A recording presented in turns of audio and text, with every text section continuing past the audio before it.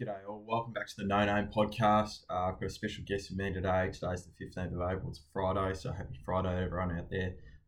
Former Victorian Government Minister, executive across public and private sector businesses and roles and public policy, and someone that I think is quite interesting. He's very vocal on Twitter as well. So Phil Dalidakis is going to join me today. So I hope you all enjoy it. I think he's got some wonderful insights that he can share with you all. So Phil Dalidakis joins me today. Phil, how do I find you on this nice sunny Friday morning? I know. It's actually a beautiful day.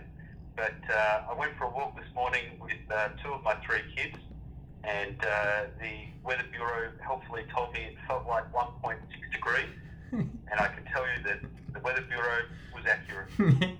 Yeah, I went for a run this morning as well, and anyone that knows me knows that I don't particularly like wearing t-shirts when I run. I wear singlets, and it was pretty cold this morning when I got home. Yeah, well, so I was rugged up. I had gloves, I had beanies, I had jackets.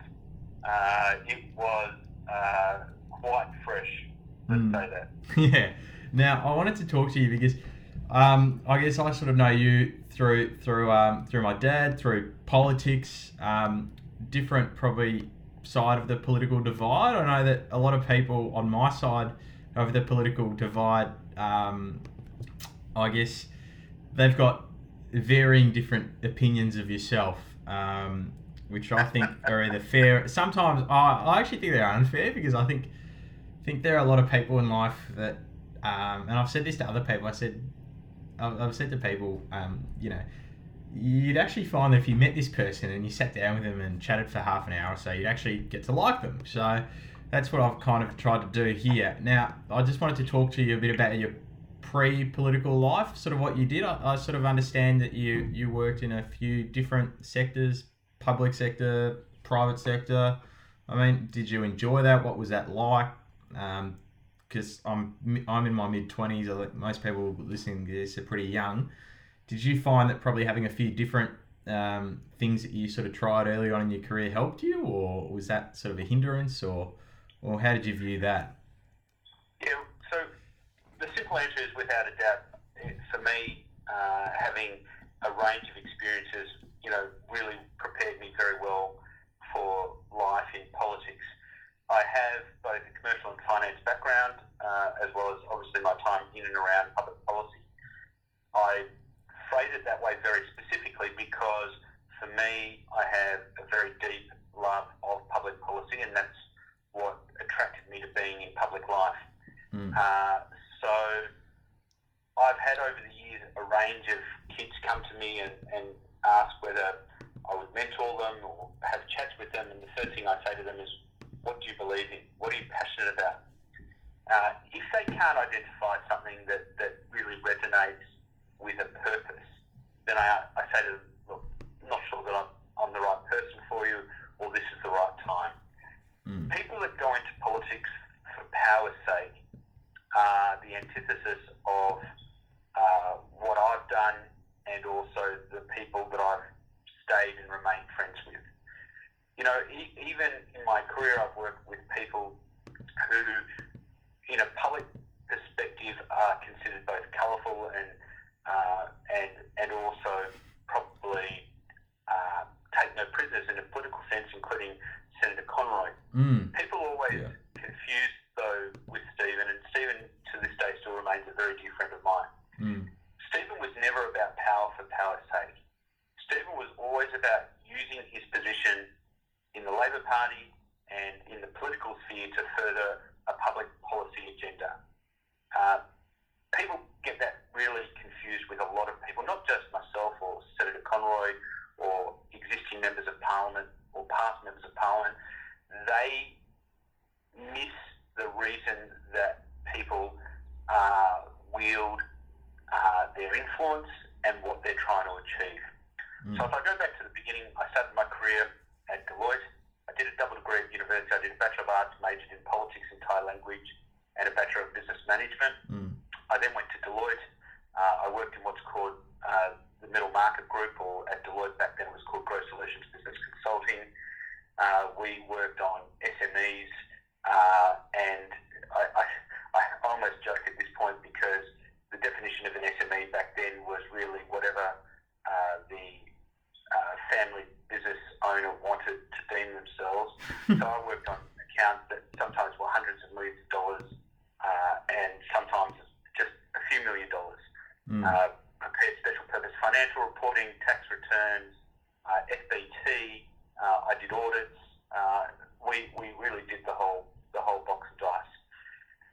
And then I went to a client site as the acting financial controller, and that was a pivotal change in my early career because I absolutely loved the life cycle of working in a business and seeing the progress and the continuation of day-to-day work and the impact that would have.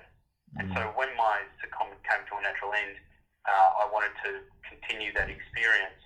And so I left Deloitte and I went to a small family group of companies as their financial controller. That small family group of companies was an amazing experience for me. And after a period of time, they were facing some financial challenges. I made a recommendation to the founders of the family groups that they should probably look at trimming their costs. That included looking to remove my position and hire a bookkeeper for the short term until they could be self-sustaining. They rejected my recommendation, then came a week later and said, actually, that's probably quite clever. They did that. And then within 2 weeks, I was working at Centro Property Group in the property finance team. Okay. Now, the first bit of advice is always back yourself, but always be true to yourself, and never pull your punches. And so, already early to be able to make a recommendation that, obviously your position was not superfluous to the organisation, but in terms of the welfare of the organisation, the right move was to remove yourself from it. Could be challenging for some, but for others, it's actually the right recommendation.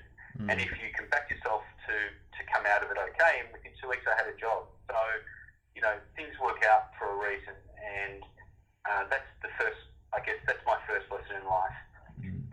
From Centro, I always joke that I joined them when their share price was $3.30, and I left Centro when their share price was $7.70. So I always say that, I take no responsibility for the share price going up to $10 or down to 4 cents and then being delisted.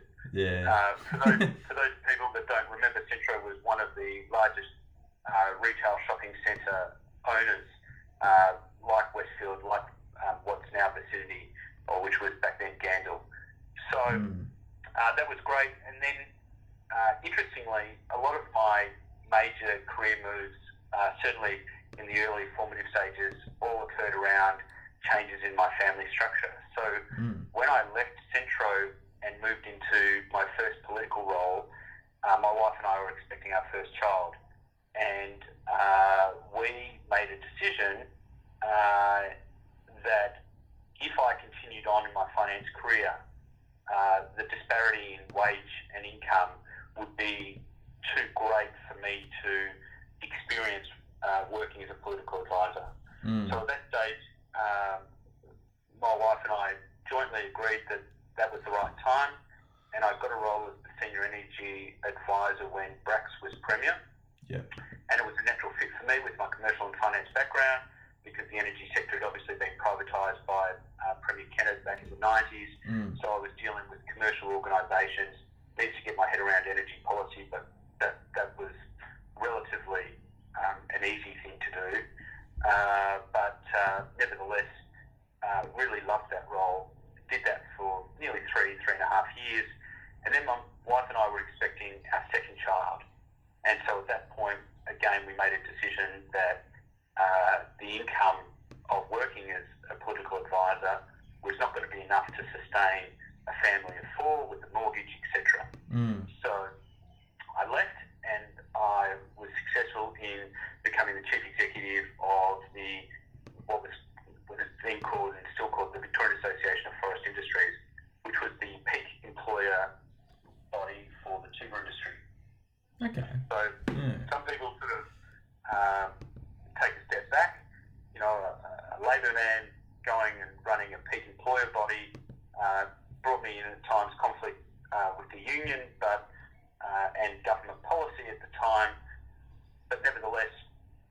amazing experience, and I remain a passionate advocate and supporter for the forest and timber industry to this day, because I really believed, and still do, that the timber industry creates a huge amount of value to rural and regional communities.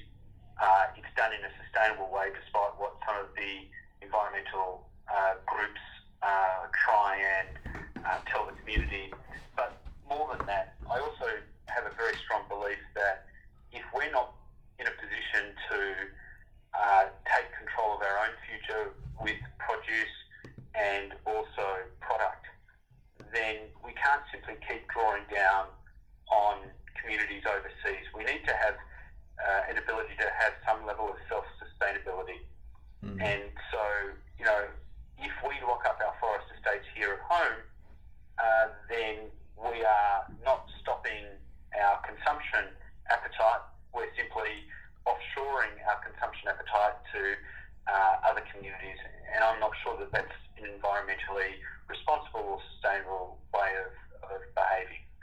Nevertheless, did that, got through the 2010 election. Ironically, I ran a campaign against the then Premier, John Brumby, in the 2010 election because the Premier had come out with an anti-forest policy, which obviously we as an industry opposed. That was both a delicate position and obviously one that was somewhat challenging. And we will hopefully move on from that, although you can ask me some questions about... I want to ask you about that. Yeah, I find it very interesting because what you said earlier on, like I sort of started my career in restructuring and insolvency and did that for about 4 years, and then actually realised the thing I liked most was investigating stuff and running businesses. So that's kind of what I led to my next job, was kind of something that I thought, okay, well, I like these elements of it, I'll try something new. So I work as not at the moment because we're sort of shut down predominantly, but I work as a business analyst for sort of a large private company here. But yeah, I know what you mean in terms of sometimes, I guess, as you say, working for a peak employer organisation probably would have put you at odds with many of your colleagues and people that you would have associated with. But I think there's times in life that, as you say, you've got to stand up for things that you believe in. And yeah, I think there's a lot of regional communities and rural communities probably doing it a bit tough, especially the timber loggers and so forth. And I think that any person, like, because I've been in the situation where you unfortunately have to tell people that they no longer have jobs, it's an awful thing to do. Like, so I think anyone who intentionally goes out there and is happy about people losing their jobs for their own sort of, if it makes them feel happy, that's not a very good thing, I think, in my view. So anyone that's going to actually go in and bat for someone and bat for their job, I think that's very important in today's society. And then, yeah, I guess sort of around the 2010 mark, what did you sort of do after that? Because I know in 2014 you were elected to the state upper house here in Victoria in the southern metro region. Was that something that was planned necessarily, or was that something that just came about because there are a few things that happened, or? Yeah, so there are a couple of steps in between, which I'll just quickly take you through because they are in and of themselves important to sort of my journey. About 6 months before the 2010 election, I'd had an approach from Senator Conroy to join his staff initially as his Deputy Chief of Staff with the possibility of taking over as his chief if the opportunity came up. Mm-hmm. And at that stage I said no because I felt that I owed the industry and the association the respect of seeing through what was going to be, in my assessment at that time, which proved to be the case, a difficult election for the industry. And so after the 2010 election, Stephen rang me back up in January. I remember having a conversation with him, and he said, right, you've had your fun, you've got through the election, come and work for me. And I have to say that, again, the opportunity to work on the formulated policy of the NBN, which was and still remains a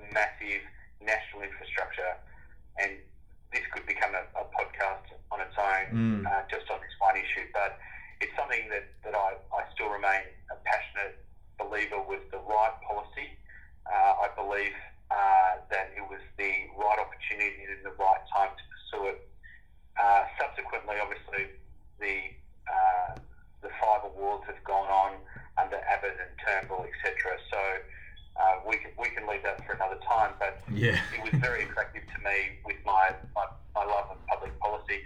And also, having worked in state parliament, the opportunity, I've got to say, to, test myself at the federal level, for me was quite attractive to see how I guess, whether I sank or swam, I guess, and I really loved my time there. And then I committed with Stephen to see through till the next election, but halfway through that period, my wife and I were fortunate enough to have our third child. And working notionally from Melbourne, but being away from home probably 7.5 to 8 months a year is not conducive when you've got 3 children under 6 years of age. And so at that stage, Stephen was extraordinarily understanding and supportive of me leaving under those circumstances, and so I left. And of course, this is probably the biggest experience of my life, because what do you do when you've got 5 mouths to feed, because my wife on maternity leave didn't have an income at the time, 5 mouths to feed and a mortgage? Of course, you set up your own business with no income. And so I set up a consulting firm which did a suite of my previous experiences. I did some strategic communications work, I did some government relations work, I did some management consulting and some financial, some corporate advisory work as well. And again, Deborah and I made that decision together. We gave it 6 months. If it wasn't working within 6 months, then I'd have to go back to a PAYG role. But within 6 months, it was successful. We had retained a number of clients, including I did work for a NASDAQ-listed client based in the US that had operations here in Australia.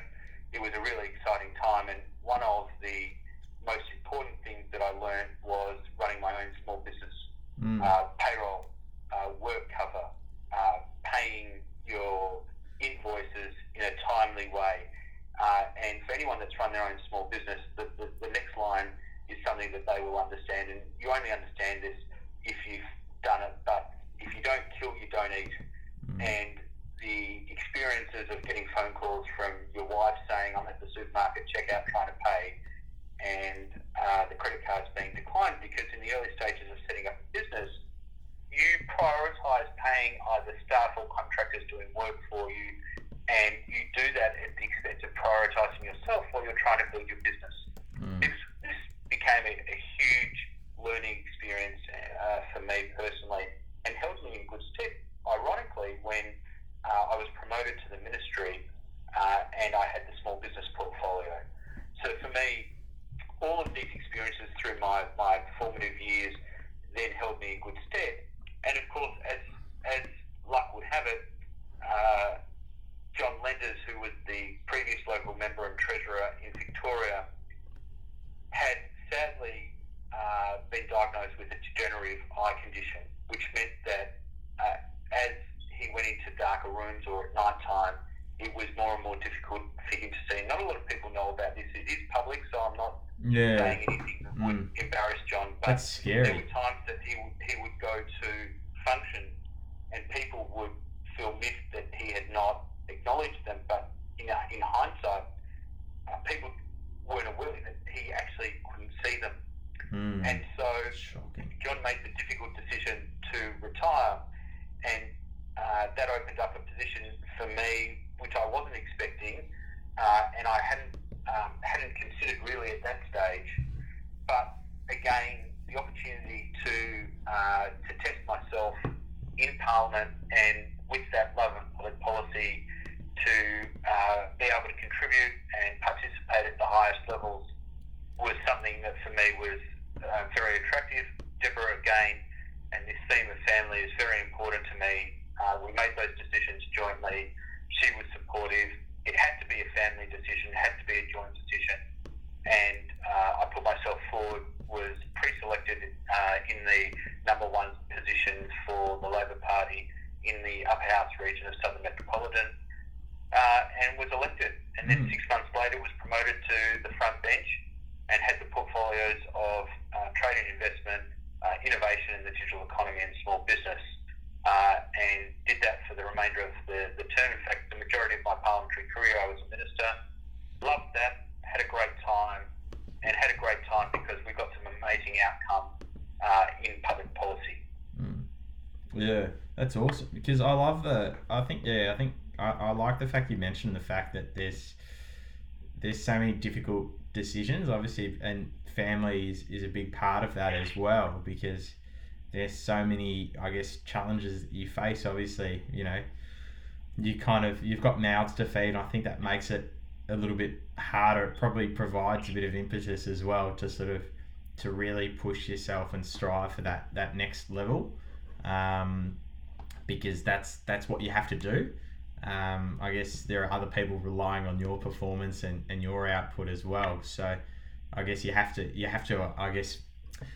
jump you have to jump to the next level, because if you don't, you might not ever get there, kind of thing. And I think that's something that I really enjoy. But then as your time as a minister, I think to me, I think having a little bit of insight, I think being in Parliament's okay, but I think being a minister where you've got a lot of autonomy to obviously make decisions and meaningful policy contributions is fantastic. And what are some things that you look at from the sort of the period of time, I think the 3.5 years that you were a minister for, and you think, oh, okay, I'm really proud of that, or I'm really glad that we stood firm on that and stuck through with that public policy idea or thought, and actually brought that into fruition here in Victoria? Well, I'll pick one or two things from each of my portfolio areas because I did have a huge love of all of them. Within the trade portfolio, we did some amazing work. We expanded our trade offices overseas. We've got the highest number of trade offices globally, only second to Austrade. And we expanded offices into Singapore and Boston. We created and opened a new office in Latin America, in Santiago, in Chile. We then looked at significantly, and this was a significant move, to rebrand what was then called the VGBO, the Victorian Government Business Office. And it occurred to me that when I was travelling on a couple of trade missions, and I would have a trade commissioner with me, and they would introduce themselves, hi, my name is so-and-so, I'm from the VGBO. I'm like, what the heck is a VGBO to somebody else? Like, what does it mean? Yeah. The initial branding, the first instinct of somebody going, what the heck is that? So we then had a look at it. I was very taken with the UK model, which is UK Trade and Invest. And so we rebadged to become the Victorian Government Trade and Investment Network, so the VGTIs as they're now called. And so this way that the commissioner or staff, when they meet people on a trade mission, at a show, or in the course of their ordinary work, hi, I'm Commissioner so-and-so, I work for Victorian Government Trade and Invest. And straight away people can understand what they do, what they're about, and so we're on point, on brand straight away. That was the first time that there had been any change to the network since 1993. So this was a significant rebranding exercise, both and more than rebranding, repositioning. And it was important because the trade component is huge for our businesses going overseas, and obviously for our education for people coming inbound. But equally important is that investment attraction. The key to job growth and economic growth is missed by a lot of people. It's actually inbound investment facilitation and attraction. Yeah. The more investment we can attract, obviously with my Victorian hat on, into Victoria, the more successful we'll be at supporting, growing, building the economy, and it's all about creating jobs and opportunities for people, and hopefully high-paying jobs. And that's probably a good segue because the last thing on the trade before I jump into that segue was that we undertook a range of economic strategy papers. We launched the China strategy paper early in my tenure as Trade Minister. That had been led by the Premier Daniel Andrews. And then when I came in, I said, okay, our relationship with China is good, and it needs to be, and we need to work on continuing that because it's a great opportunity. But like any business, you can't put all your eggs in the one basket. Yeah. We need to be able to ensure that we diversify, that we open new market opportunities to our people and our businesses, but more importantly, we create those links now so that we can ensure that our businesses are not reliant upon one economy. Now, in hindsight, given everything that's gone on in recent times, and I certainly don't want to cross that political divide at this point, but it was the right strategy, and if anything, I probably should have pushed it harder. But we created a trade strategy for ASEAN, or the Southeast Asian countries. We created a strategy for Latin America, and of course we did one into South Asia, which included predominantly India, but there was an element, of course, into Sri Lanka as well, and a piece there. So I was very proud of the reforms that we took into the trade portfolio, the investment facilitation. We did amazing things through our trade network as well, and that was the segue into the innovation piece, because we managed to build profile in Melbourne around the world. People may not recognise this, but we attracted the Asia Pacific headquarters, or ANZ headquarters, for amazing companies like Slack and Square, Zendesk, Etsy, Eventbrite, GoPro, Hired. These companies all chose to expand their regional presence into Melbourne, not just with sales or administrative roles, but for example, the deal that we did with Zendesk is one that I'm extraordinarily proud of, and one that I think demonstrates the value that we were able to create. The deal we did was to create, I think it was upwards of about approximately 200 software engineering jobs. Jeez. The reason this is important is because software engineering jobs are high-skilled and high-paying roles. And I think it was originally a period over 3 years. Well, they had already hired those roles within 2 years.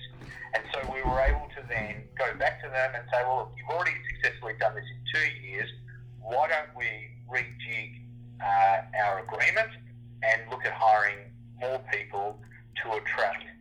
Now, yes, there is an element of using Victorian taxpayers' investment facilitation to support that, but it's about supply and demand and scale. Most importantly, it's about scale.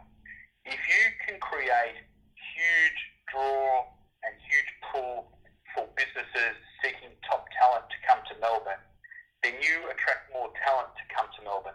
The more talent there is in Melbourne, the more other businesses come here to attract. It becomes this sort of almost self-fulfilling prophecy. The ball rolling down the hill that continues to gather momentum, and that's what we were able to do in a short period of time. To the extent where Melbourne is and Victoria is now regarded as the tech capital of not just Australia, but in some of the tech indexes. We're talking behind per capita, behind San Francisco and New York and London, Berlin, probably around the top 6 or 7 tech cities globally. Right. And that for me is something that I will remain very proud of, the work that we did in the innovation portfolio. Plus, of course, the $60 million for LaunchFig, the work we did in biotech. Melbourne has a huge history in the biotech area. First started with Kennett, then absolutely continued with a vision that saw no one stopping in his way by John Brumby, and supported by Steve Brax as Premier. And so to continue that work on was a real privilege, because obviously, given both the capacity, the capability, and historically what they contributed to Victoria, both Kennett and Brumby contributed a great deal. So to be able to walk in their footsteps in that biotech space, for me, was an honour. And then last but certainly not least, is the small business portfolio. And it's ironic that I leave it to last, because it was probably here that I had some of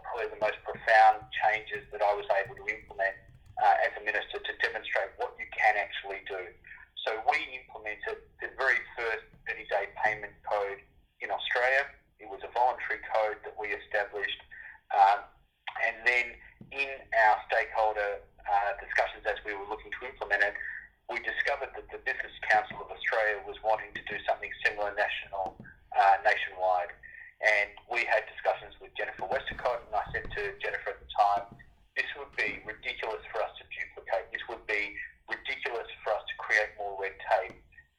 We are both working towards the same outcome. Why don't we join our schemes together? We will run it in Victoria. You will run it everywhere else in the country. And together we will have one joint system. And that has been the precursor to obviously not just the federal government, but other jurisdictions moving payment terms below 30 days to 5 to 7 days as well. Hugely transformative public policy. And one of the reasons that this came about was because we had some large businesses taking advantage of small businesses as both cash flow and line of credits, moving payment terms out to 60, 90, 120 days in some cases. And in one particular case, they were telling their suppliers that if you want payment, they were referring them to a financial institution who had a financial product saying that you could sell your receivables book at a 5% discount, get your money paid up front, and then of course the financial institution got a clip for the referral and then obviously got paid the money back as well. So they were winning it both ways. I don't mention the company, and I'm not going to mention the financial institution because it's not relevant, but what it does do is it illustrates how sometimes large businesses can take advantage of smaller businesses, and government needs to be prepared to intervene in a marketplace when the marketplace is not functioning as it should, or when the marketplace is seeing people being taken advantage of because of size and scale. And this is the last point that I'll finish on. People need to remember, when you talk about big business, small business, when you talk about big government or small government, people need to remember the ultimate goal of any business is to create a monopoly. If you are running your business and your goal is not to create a monopoly, then you are not trying to be as efficient and maximise your return. Now, does that mean the small cafe down the road is trying to take over the whole city street? No, it doesn't. But their goal is to be the dominant retailer in the local area. And that's not dissimilar. But government, if they're not prepared to step in when there's an imbalance within the market, then the government is not using all of its tools of the trade to the best effect of businesses and people alike. Yeah, I think that's a really important one, the last one you make. I think I've seen it as well where, those larger businesses, do take advantage of smaller businesses and for their own for the sake of their own cash flow. And I think it is important that there is a safety net there, I guess, in a way, or there is legislative, a bit of power enforced to ensure that the small business isn't disadvantaged. Because at the end of the day, I mean, that lack of cash flow in that small business genuinely might mean life and death for that business, and obviously the livelihood of the owner or the owners of that business. Whereas for the larger business, they might be able to survive a little bit without their cash flow having to be perfect the whole way through. They might be able to just go through the business cycle a little bit with some more ups and downs, but they'll still be able to survive. Whereas unfortunately, a lot of these smaller businesses might not be able to. So I think that's really important. And in terms of obviously since you've left politics as well, I'm not sure, it was about a couple of years, it was about 18 months ago. Actually it wasn't, believe it or not. It might feel like that. People might be really happy that I've gone, but I left in the middle of June last year, so not even 12 months. Not even 12 at this point. But look, did you find actually when you left? Sorry, I'm going to ask. Did you find when you left that there were people? What was the view? Were people actually relatively friendly and said, "Oh, look, thanks for what you've done," or was it more a view of leave and sort of and that was it? Was it across the divide? Because I think my understanding is most times when people retire, I think all differences get put aside and everyone sort of shakes hands and wishes everyone the best. Is that kind of what happens, or reality? Yeah. So you get and that depends upon, I guess, how you view things. So I was in Parliament for just over 4.5 years, and some people think that if you move into Parliament, you should probably be there for the term of your natural life. And again, probably the reasons for me leaving could almost take up a whole nother program or discussion with you, Ross. But the fact remains that I was incredibly proud of my contribution, irrespective of the ministerial portfolio work. Probably the areas that I'm proudest of are my contributions in some of the public policy debates that we had. We had some significant reforms that the Parliament voted on, one of which was the voluntary assisted dying legislation. Controversial, but I think in time it will prove to be important policy from a public policy, from a health, and also from a social perspective. We also had safe access zones around abortion clinics that we dealt with. I mean, the opportunity to deal with just one issue in a term of Parliament is considered a big move. But for the Parliament to work through a range of public policy initiatives, I think is credit to the way that the Parliament dealt and Parliament worked. And of course, then there are the more unsavoury things that go on. One of the things you talked about, working hours and conditions, and you don't talk about this because people go, oh, well, you chose to go into Parliament, so, you knew what you were going into, don't complain. Well, okay, that's fine, but that doesn't mean to say that you can't have a view on how you can improve things.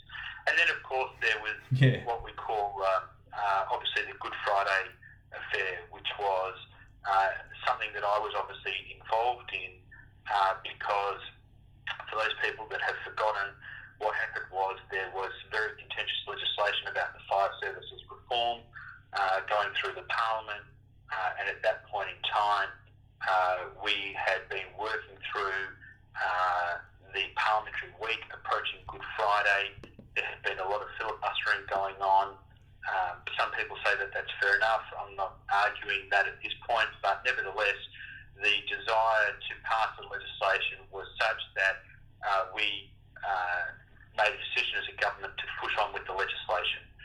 Push on with the legislation meant that we were going to Good Friday.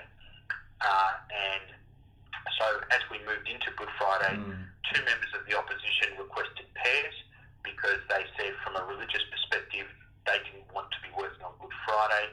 Given my own religious background, I understood that, and we as a government gave them two pairs. That meant that two members of the government then removed themselves from voting on the legislation. One of that was the Deputy Leader at the time, Minister Jala Pulford, and the other one was myself. Both of us, Jala and myself, had overseas travel set up for the Easter school holidays with our family. I had been in discussions with my wife over that night, through the evening, through 2 a.m., 3 a.m., 4 a.m., 5 a.m. as the Parliament continued to sit. Finally, my wife had sent me a message saying, am I flying without you and you'll come afterwards? And at 6 o'clock I said, no, I've been given a pair to meet with one of the opposition's requests, so I will come home. So literally, 6 a.m. I left the Parliament, I went home, I showered and changed, we packed the vehicle, we went off to the airport with my mother, who we picked up on the way. We parked the car at the long-term car park, we caught our flight to Sydney and then the connecting flight from Sydney overseas. And as my plane landed in Sydney, I got a phone call about the two opposition MPs sneaking back into Parliament to renege on their own pair request and affect the vote. Affect the vote. And at that point, it probably had a greater impact on me than, in hindsight, I was prepared to admit. And I don't want to be over-dramatic, but probably a part of me, in that political sense, died at that point in time. The amount of dishonour that occurred just takes away, and that has stayed with me since. Yeah. I must say, yeah, I find I guess because I've had to live through a fair bit of it. I think, yeah, the notion, what you said, people are like, oh, you know what you signed up for. Yeah, okay, that might be true to an extent, but as you say, you've got, there are some ways that you can try and improve things. But I think sometimes, families and children and wives or husbands and so forth don't always, they might kind of know what they're getting into, but it's like any workplace. I mean, does anyone really want to be at work at 3 a.m. finishing reports that are due at 10 a.m. the next day? Ross, No, but sometimes it happens. Let me turn the question on to you, Ross. Yeah. Let me turn the question on to you. Yeah. You and I both have very distinct ethnic Greek surnames. Yes, we do. Your dad has been, and I think has the only pleasure of serving in both the Western Australian and the Victorian Parliaments. I don't think anyone else has done that. Yep. But nevertheless, it's not easy for you as the son of a former Member of Parliament who was outspoken in Victoria, has been outspoken in Western Australia, a man of conviction, and for listeners, Peter and I are dear friends. Yeah. And I always joke that Peter's one of the few people that's more right-wing than I am. But nevertheless, as his son growing up, it's not like Smith. People don't understand. It's not like Smith or Johnson where children can just happily sort of blend in with the rest of the people. With a name like Katsambanis or Dalidakis, I can recount stories of my children having been identified as a result of things that I did or were covered in the media. But what was it like for you growing up? I wasn't. Look, I was pretty young when Dad was in the Victorian Parliament, so it wasn't.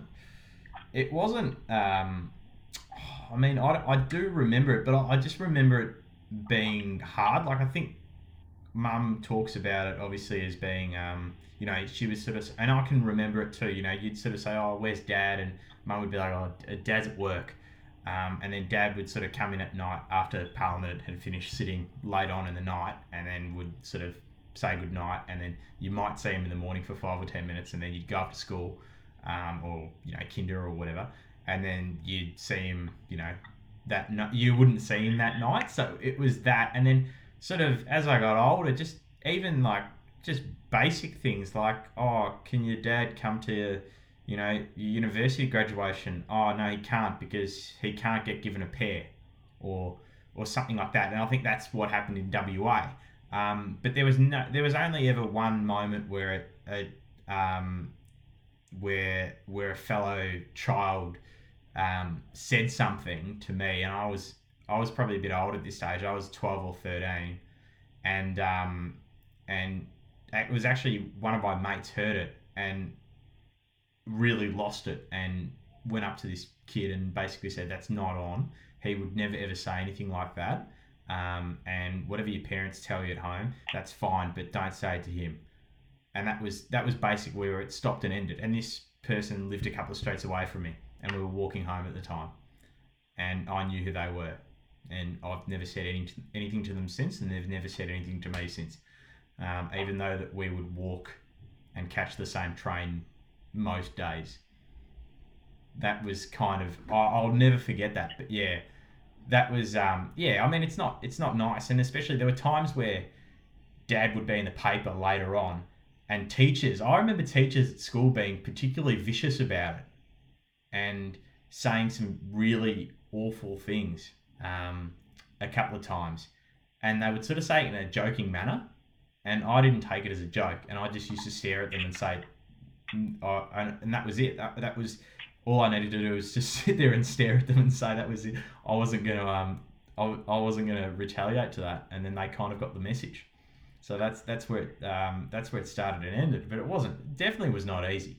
It definitely wasn't easy. And as you say, when you've got a distinctive name, I think it makes it even easier for people in the crowd to stand up and point the finger at you sometimes. And especially, I think if that name's ethnic, sometimes you find that people who might not be of ethnic origin seem to point it out a little bit more than what they would if it was Smith or Jones or or black or brown or something like that. That's just what I've found in my life. I don't know about what your kids have found, but yeah, I don't stick up for it at all. It's not something that I deal with it at all, and I don't like it, and I wouldn't do it to anyone else. And I think I think it's also a pretty low. I think it's a pretty low point for someone to sort of compare the actions of their parents or their children to their parents or children, because everyone's unique and everyone does their own thing. That's my view on things. I don't know about what you think, Phil, but is that something that you?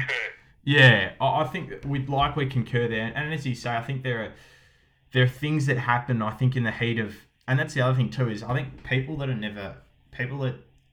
look on the outside probably don't understand the passion and the sheer, I guess, the hours and the grunt work that actually goes on in politics. So when there are decisions that are made, they don't, I guess it's a bit like making a sausage. They might look at it in the butcher's shop in the window, but they don't know what actually went into doing that or went into making that. So for them to sit there and make decisions and, I guess, sort of throw stones isn't particularly nice.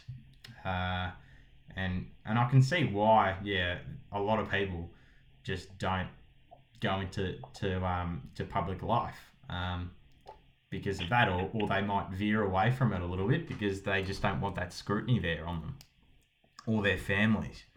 And I think people who do go into it, no matter how long it's for, I think everyone should just be acknowledged that they're trying to do their best, that everyone's human at the end of the day. So if you want to be a nasty person and go and attack someone's family, well, that says more about you than anything else, I think, at the end of the day. Yeah, it does, and I don't know how much time we've got to go, but that would lead me into, I think, one of the most destructive things that we've done is remove the superannuation defined benefit scheme for politicians. It is more brutal than it's ever been. It's more confrontational than it's ever been, and it's. I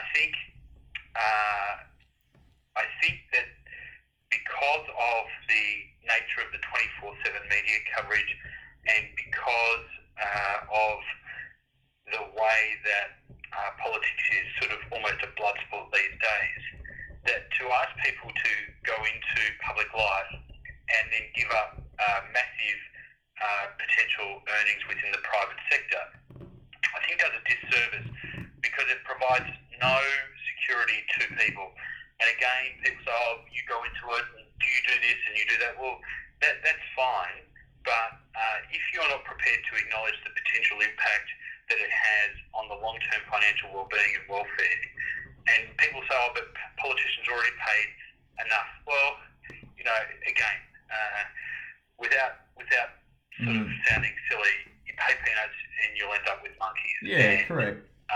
You don't want people that go into Parliament and think that the remuneration is chump change because they're so wealthy, and you don't want people going into Parliament en masse thinking that the parliamentary salary is amazing and that's the most amount of money they're ever going to get.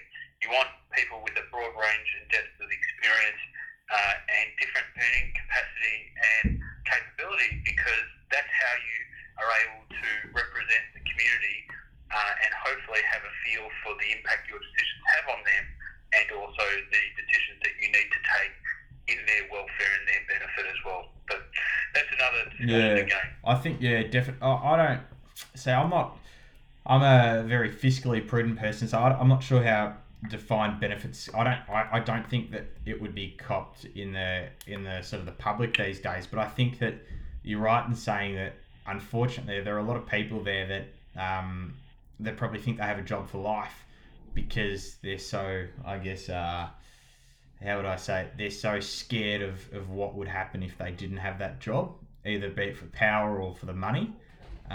So they try and cling on to it forever. Whereas I think back in the day, when you did get a sort of a defined benefit pension after a little while, you might find that some people retire after about 10 or 15 years because they decide, well, I've had a good run. Whereas now you see these people sitting around for 25, 30 years and you wonder, well, why are they really there? Are they just there to collect a paycheck or what's the issue there after a while? So I can kind of see that point. I think unfortunately we're probably not mature enough these days with the sort of the news cycle and how everything's sort of lambasted everywhere to have that conversation. Unfortunately, I must say that's one of the things I find sort of now in isolation life, that you find a little bit more time to watch things and see what's going on in the world. You find the critiquing of every single little thing becomes a bit more prudent, or not prudent, but I think it comes to the fore a fair bit more, and people realise. I don't know. I think people just need to sit down and realise that most politicians, I think, at the end of the day, every single one of them is just another person trying to do their best or the best that they can do. And if maybe people took that view, then the world would be a better place. I don't know what you think, Phil. Is that something? Is that something you think? Like, I don't want to sound too profound with probably what may be my last comment with you for today, but no. The fact remains that I am yet to have come across anybody who, in public life, who I've looked at and gone, what were your motives? Why did you do this? There are people that I vehemently disagree with from their public policy position, or the way that they go about expressing it or advocating. But nevertheless, they're there because they believe in something. It could be the complete antithesis to what I believe in.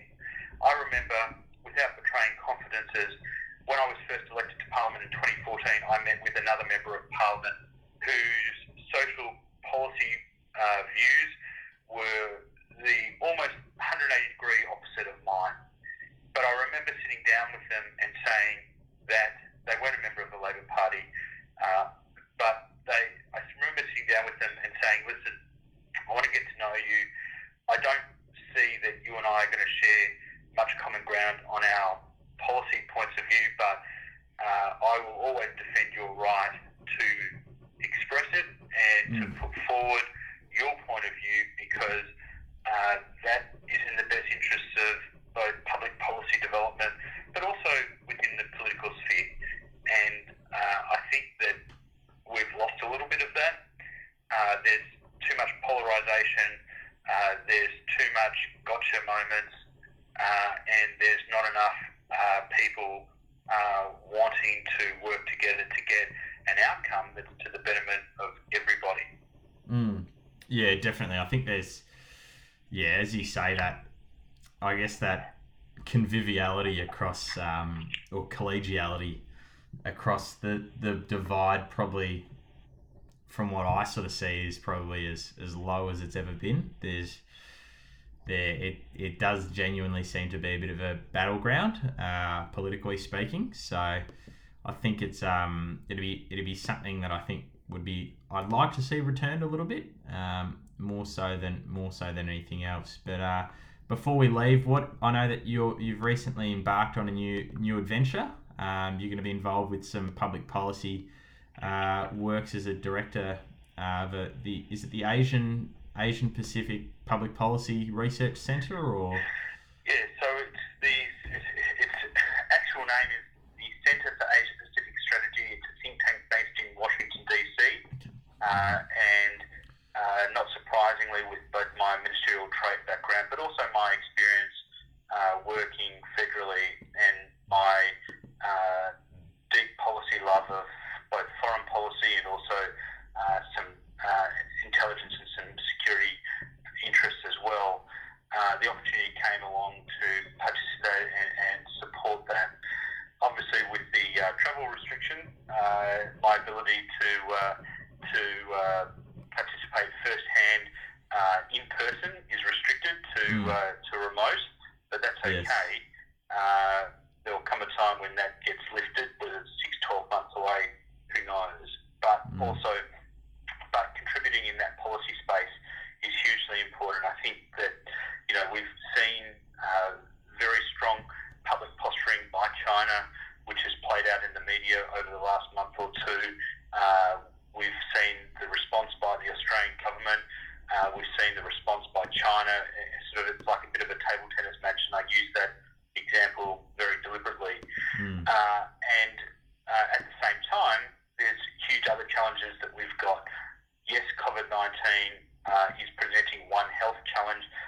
behind the health challenges. The Prime Minister's accurately described we have an economic challenge as well. So all of that is impacting on geopolitical influences and outcomes. We have obviously the Chinese Belt and Road Initiative, and that's a foreign people. I think misinterpret it. It is without a doubt a foreign policy instrument of the Chinese government. But rather than be critical of it, my question, if I can sort of turn the question back on people, is why are we not engaged? That's what foreign aid is used for. Despite what people will tell you, foreign aid has long been held and used by governments for their foreign policy desires for a long time, and so this is just another instrument that is being utilised by the Chinese central government to further their own foreign policy agenda. But rather than be critical of the Chinese, what are we doing in that space? So I guess rather than necessarily be overtly critical of the Chinese in this instance, I'd be turning the question on ourselves.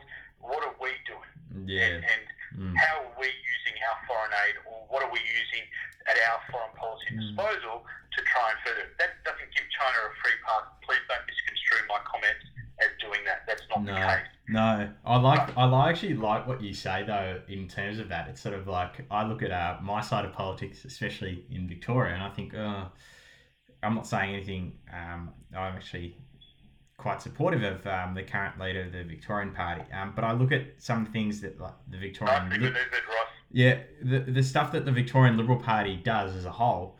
And you know, there's sort of a lot of moaning and sort of saying, oh, but Labor do this, and it's like, but yeah, we should do that. Why don't we look at what they do and what makes them good and successful at winning elections, and why don't we try and replicate that, or try and figure out how we can do something a little bit better than what they can, instead of just, I guess, pitching one against the other and saying, you know, come to my side or come to the other side. You've got to be a bit more strategic than that in life. And I genuinely think that. I'm quite happy to put it out there that I definitely support the current opposition leader here in Victoria to the hilt. But and he's actually quite good at that. He doesn't, you know, and he's actually one that actually came out and said, well, you know, I don't want to just talk about how bad the other mob is. I actually want to come out with some ideas. And he's probably been the only one so far in the last sort of 18 months that's actually done that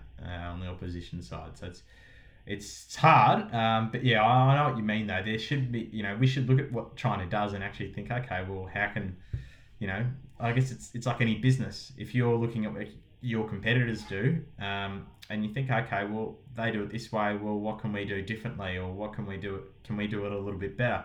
That's just natural human instinct. It's not. It shouldn't just be bag them and, you know, we're better than they are. No, it can't be an either-or proposition. Yeah. You have to be able to have both eyes open, looking front, back, left, and right.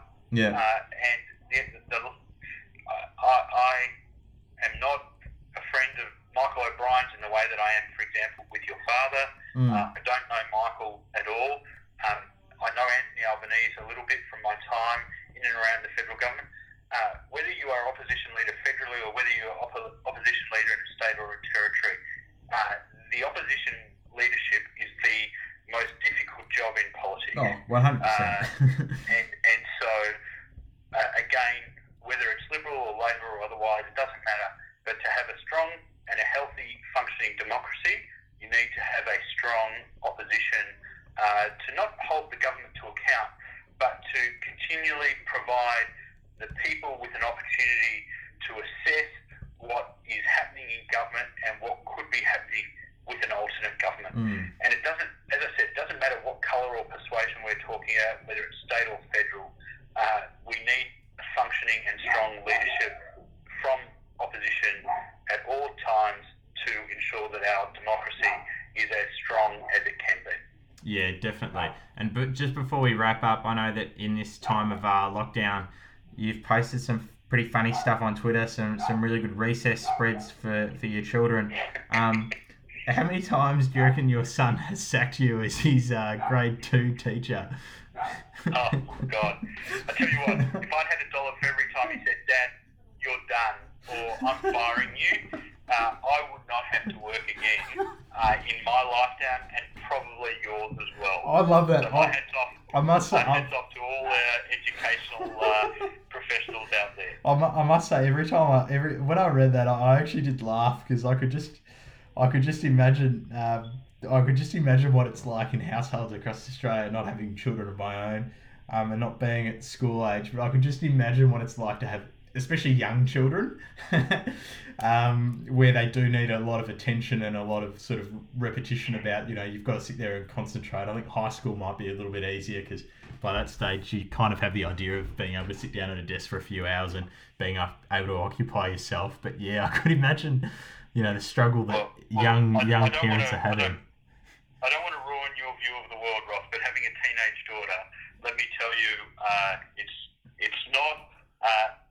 it's not all that it's cracked up to be either. Yeah, so, I've got a sister that's a year younger than me, so she's that was my teenage sister. So yeah. I kind of sort of half know what I'm going to expect at some stage. I think later on down the track. I wouldn't change it for the world. No, exactly. Now, I think, as I said, I think you've got a very good public policy view, and I think you've got a really good, interesting story to share. So I'm glad you've jumped on the phone with me today and joined the No Name podcast. But I appreciate your time, and I'm sure we could probably dedicate another podcast to St Kilda and Collingwood and our fortunes and how they annoy us, and many other things. But I hope you have a wonderful rest of the day, and I hope the listeners have taken some insight from what you've had to say. I'm sure they have. Well, Ross, it's been an absolute pleasure, and I thank you for the opportunity, and I hope that you don't lose any of your podcast subscribers. No, I'm sure I probably won't lose any. I'll probably get a few that have a few queries and questions, but that's what it's all part about. I think it's about hearing interesting people and hearing interesting things. So I appreciate your time, Phil. Thank you very much. Good on you.